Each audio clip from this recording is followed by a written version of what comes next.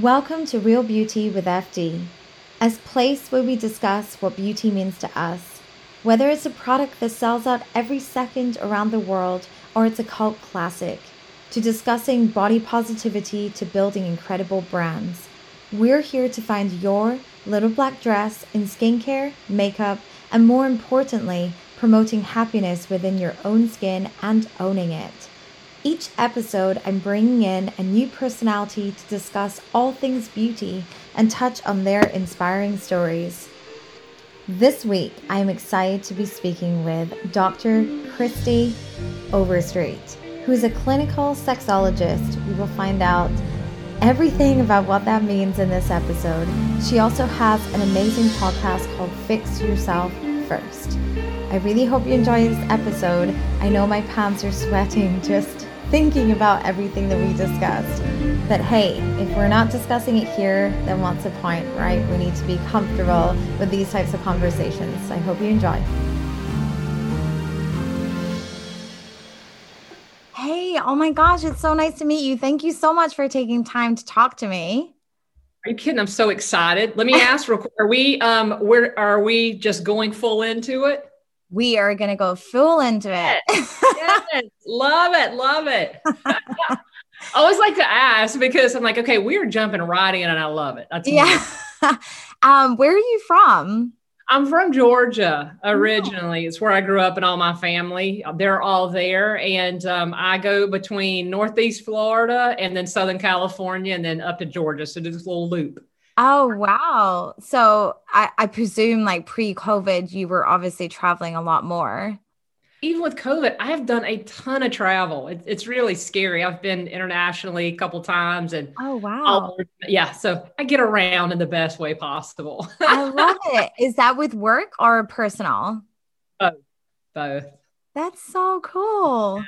Yeah. Well, I guess before we keep going, let me do a quick introduction. So, Christy, thank you so much again for taking the time to talk to me.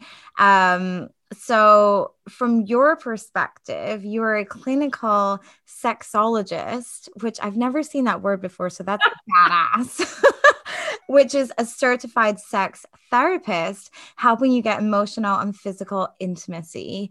So firstly, how did you get into this? If you would have told me that I would have been a sex therapist when I grew up, I would have just been like, no, you lost your mind. Like, first of all, it's not a real thing. I would not have ever thought it was a real thing, and that you actually can go to school, get a degree in, and actually have this intense study in sexology. So it's pretty wild. I even sometimes just pinch myself. I can't believe I'm here. So yeah, it's really neat. It's really interesting. It's never the same hour twice, but I think what's the neatest part of it is to see how people, when they're empowered, when they feel comfortable about themselves, and as they grow, their world opens up and gets a lot bigger. And so to get to walk alongside individuals and couples going through that, it's just a really neat experience. I'm really grateful of the work I get to do. Yeah, I bet. Oh my God. But even just in like, so let me just say, I'm a really nosy person anyway. And if I could go back and retrain for anything, I would love to be a therapist. Like I love helping people. I love listening to, people's situations. And again, mainly because I'm nosy, right? So I don't know how much great advice I'd be able to give, but it just, to your point, it must be that one step further where, therapy's awesome. But I guess from the sex side of things, it's so key in a relationship. So I guess, do you predominantly work with couples most of the time, or is it individuals or a mixture? Yeah, it's a mixture because some people may come as a couple and say, hey, we need to work on this. We're struggling in this area. He wants it more. She wants it less, or we have a problem with this, or we're trying to get pregnant, or we're having some conflict about how too much is not enough or whatever that is. And then I have individuals that say, hey, I'm not in a relationship right now, but I'm not really comfortable with my sexual self. I've got some hangups about this, or I've got some things that's happened that I know was problems in my last relationship, or I have some self-esteem issues around my sexual self. Yeah. And so it all just really depends on the individuals. And then I have a lot of individuals who a partner maybe isn't open to coming in and doing the work. And then I have some individuals in relationships that know like they've got the stuff they've got to work on before they even approach their partner about it. And I think that's what's so neat is when someone can say, you know, I want to take this accountability for myself to do what I need to do to stay healthy. And that's absolutely going to positively impact that relationship. Yeah. Oh my gosh. Like for sure. I actually just started therapy at the start of this year. Not sex therapy, but just therapy in general. And to your point, it was just to be more aware of myself, better myself, like I wasn't doing for anyone else, but just mainly for me. And, you know, now we're into May. I can't tell you how much of an impact it's made on my life. And I went into it thinking, oh, like, honestly, I don't know what this is going to do. Like, how much is this going to help me? But oh my gosh, I feel so much more aware. I'm aware of like how I'm feeling the minute I start getting to a point where I'm like, you know, I'm not comfortable or, you know, anything else. And it's like you are given tools to deal with it and deal with it in the correct manner. So I can imagine that this is probably that one step further into your point of just feeling empowered and more confident in yourself, like sexually, because I can imagine a lot of people probably don't like, I don't know how much you watch Sex and the City, but I always wish I was more like Samantha Jones. You know, she's so like confident and like, yeah, like everything's so like, you know, comfortable with her. And like, she would talk about stuff. And I'm definitely a Charlotte for sure. I'm always like, oh my God, I can't believe you just said sex. I love it. So also you have a podcast called Fix Yourself First. So how long have you been doing that podcast? And what was the kind of driving force behind doing that? Was it more awareness or picking on subjects that maybe people aren't more comfortable with? What was the purpose? Yeah, I started it back at the beginning. I was thinking because it just is crazy how time flies. I believe like back in the beginning of 2019, started it up and I've been doing it 2019, 2010, 2020, and this year. And the purpose was I wanted to have a place where people get their questions answered because as you can imagine, I see so many clients over 14 plus years. You know, I thought if I can do this and have guests and then share my own tips and things, people can have it on the go. So if you're having an issue with, trust and intimacy, I have a podcast out there or an episode on trust and intimacy. So it's a way to give resources out there to people that want to make these changes and having that ease of audio and on demand as the person needs it. I just thought it'd be a great, thing to give and to share and hopefully educate more about mental health and relationships and sex. Yeah, I think it's great. I love your podcast. And to your point, I'm sure there's so many people out there that, you know, they either don't feel as comfortable seeking that help, but they're also, you know, feeling like they have, you know, answers that or questions that need answered. And I think, sex is one of those subjects that you're either super open to, depends on your relationships with your friends, also your childhood, how you were brought up, how your parents spoke about sex. And now I've gone through therapy and I think when I messaged you, I don't know if I said, but I have a 3-year-old. So I'm also conscious of like everything I do, how that impacts her, how I talk about my body, myself, and, it's all full circle, right? And I'm sure you see that in your patients and when everything stems back to when they were younger. Absolutely. And that's one thing we talk about so often with women because, women, especially those that are moms, like I want to give, my child good information, the accurate information. I want to set them up because maybe I didn't get as much information. And I don't know about you growing up, but I know in my house, I grew up in Southeast Georgia, very conservative, rural Christian upbringing. And you did not talk about sex because sex didn't happen until you were married. Then it magically happened. Yeah. So that's why I'm saying, like, I would have never thought this is what I would be doing. It actually found me, which is a whole different topic. But with that being said, so many women want to say, I want to give the accurate information. I want to make sure I'm given the information that my kid needs to have a healthy sexual self and have really healthy relationships. And I just did a episode last week on that, the age ranges of what to talk about with sex at what age. So there's definitely a lot of information about that. But, we get these templates growing up. If we're introduced to the topic, who introduces to the topic? Do we go through abuse? Do we go through inappropriateness? Are our friends talking about it as teenagers? Are we feeling forced, pressured, or just wanting to experiment and explore? All these things that we go through sets this template of how we, act as adults and how we see our sexual self. And a lot of stuff gets triggered from that past, but we're still saying it, acting it, behaving it as adults, as if we're still that little kid, that young girl, that teenager, young adult, right? It's like, until we line it up and say, okay, what is this about? What was my view as a kid, teen, and adult? And what messages do I need to reframe, change, and maybe make more accurate? So getting that in check, not that as a mom, you have to have it figured out all the way, absolutely not, but at least start to have this conversation with yourself and know the more you can talk about it with yourself, think about it or explore it, the more confident and competent you're going to feel with talking with your kids about sex and sexuality in general.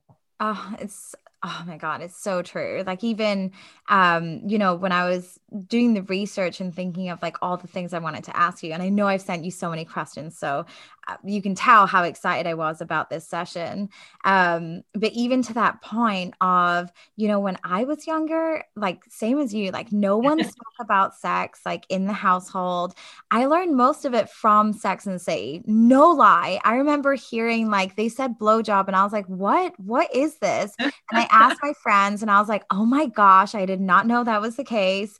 So it's the same. And, I also, I want to be more comfortable talking about it because to your point, I think then you continue to feel that way as an adult. And I think that's why I'm so like shy when it comes to, people talking about sex. I'm like, oh my gosh. But it shouldn't be. It's such a natural thing. And I feel like we just don't talk about it enough.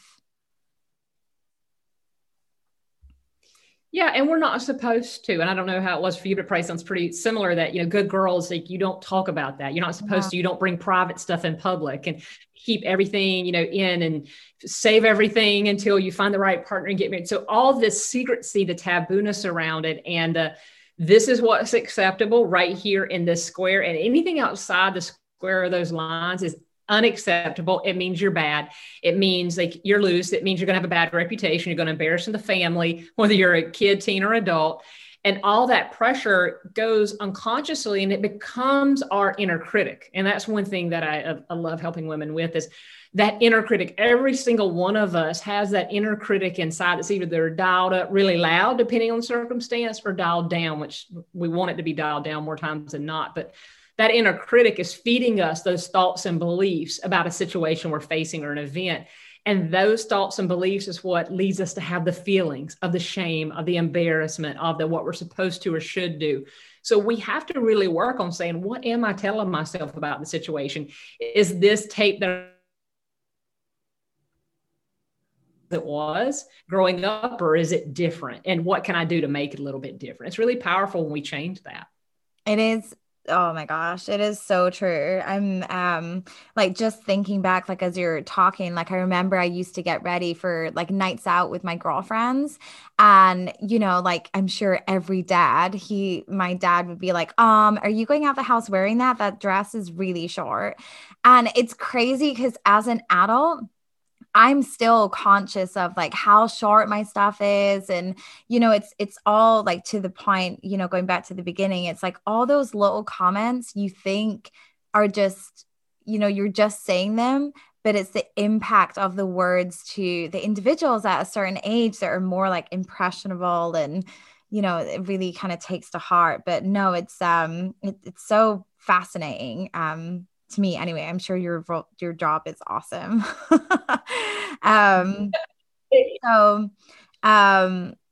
So there are other things that I want to go on to, but when I reached out and I said about what this podcast was about, and I feel like since I started, it was very much on like products and, skincare, makeup.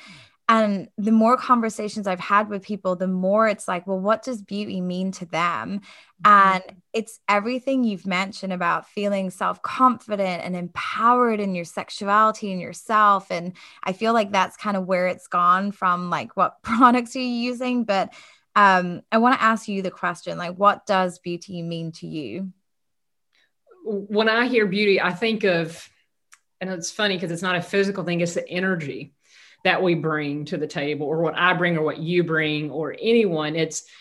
And what feeling it comes up for me when I'm around someone that I think is beautiful there. It doesn't mean they have to have a smile on their face and everything perfect and positive. It just means, how are they reacting to the circumstance they're dealing with? How are they carrying themselves? For me, how am I radiating what I have in me out to the world?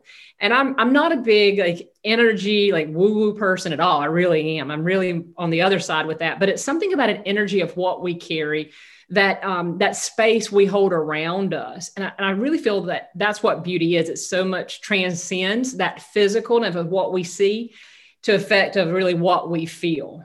Because you can have someone who's physically absolutely gorgeous and they've got all their clothes together right, and they've got the perfect haircut and makeup. And I'm just like, oh, wow. But then their attitude or how they treat someone or what they say or that scowl on their face, I'm like, oh no, I'd rather have the none of that and someone that is just a good, wholehearted person. And that to me is really how I see beauty. Yeah, I agree. Oh my God, I could not agree anymore. I'm exactly the same. Like, you could be the hottest person. You could literally be Leonardo DiCaprio, who I consider to be the hottest person. But it's the same. Like, if the attitude's not there, or I don't, because I'm the same. It's not like I'm crazy into energy, but I think you also get vibe from people. I could instantly be put off. And then it's like, I don't see them as attractive at all anymore. And it's so crazy because they could be like model potential. And I'm like, I just do not see it. I need it to be, to your point of like what's within them, not just the external, which I think is key. And I'm sure you probably see this when you're, especially working with couples. So on that, where do you see like the biggest issues when it comes to couples and sex? Is it more around communication? Yeah, it's so based in communication, because you're not really having, and I'm going to say air quotes, good sex if you're not able to communicate about it. Because when if we're in a couple, we're probably in a little bit of a longer term relationship. This isn't like early 20s one night stand type stuff. It's not really a relationship, but more in a long term relationship, partnership, marriage, been together forever, however that it is. The communication is what's going to be the foundation for good intimacy, which is connection and sex.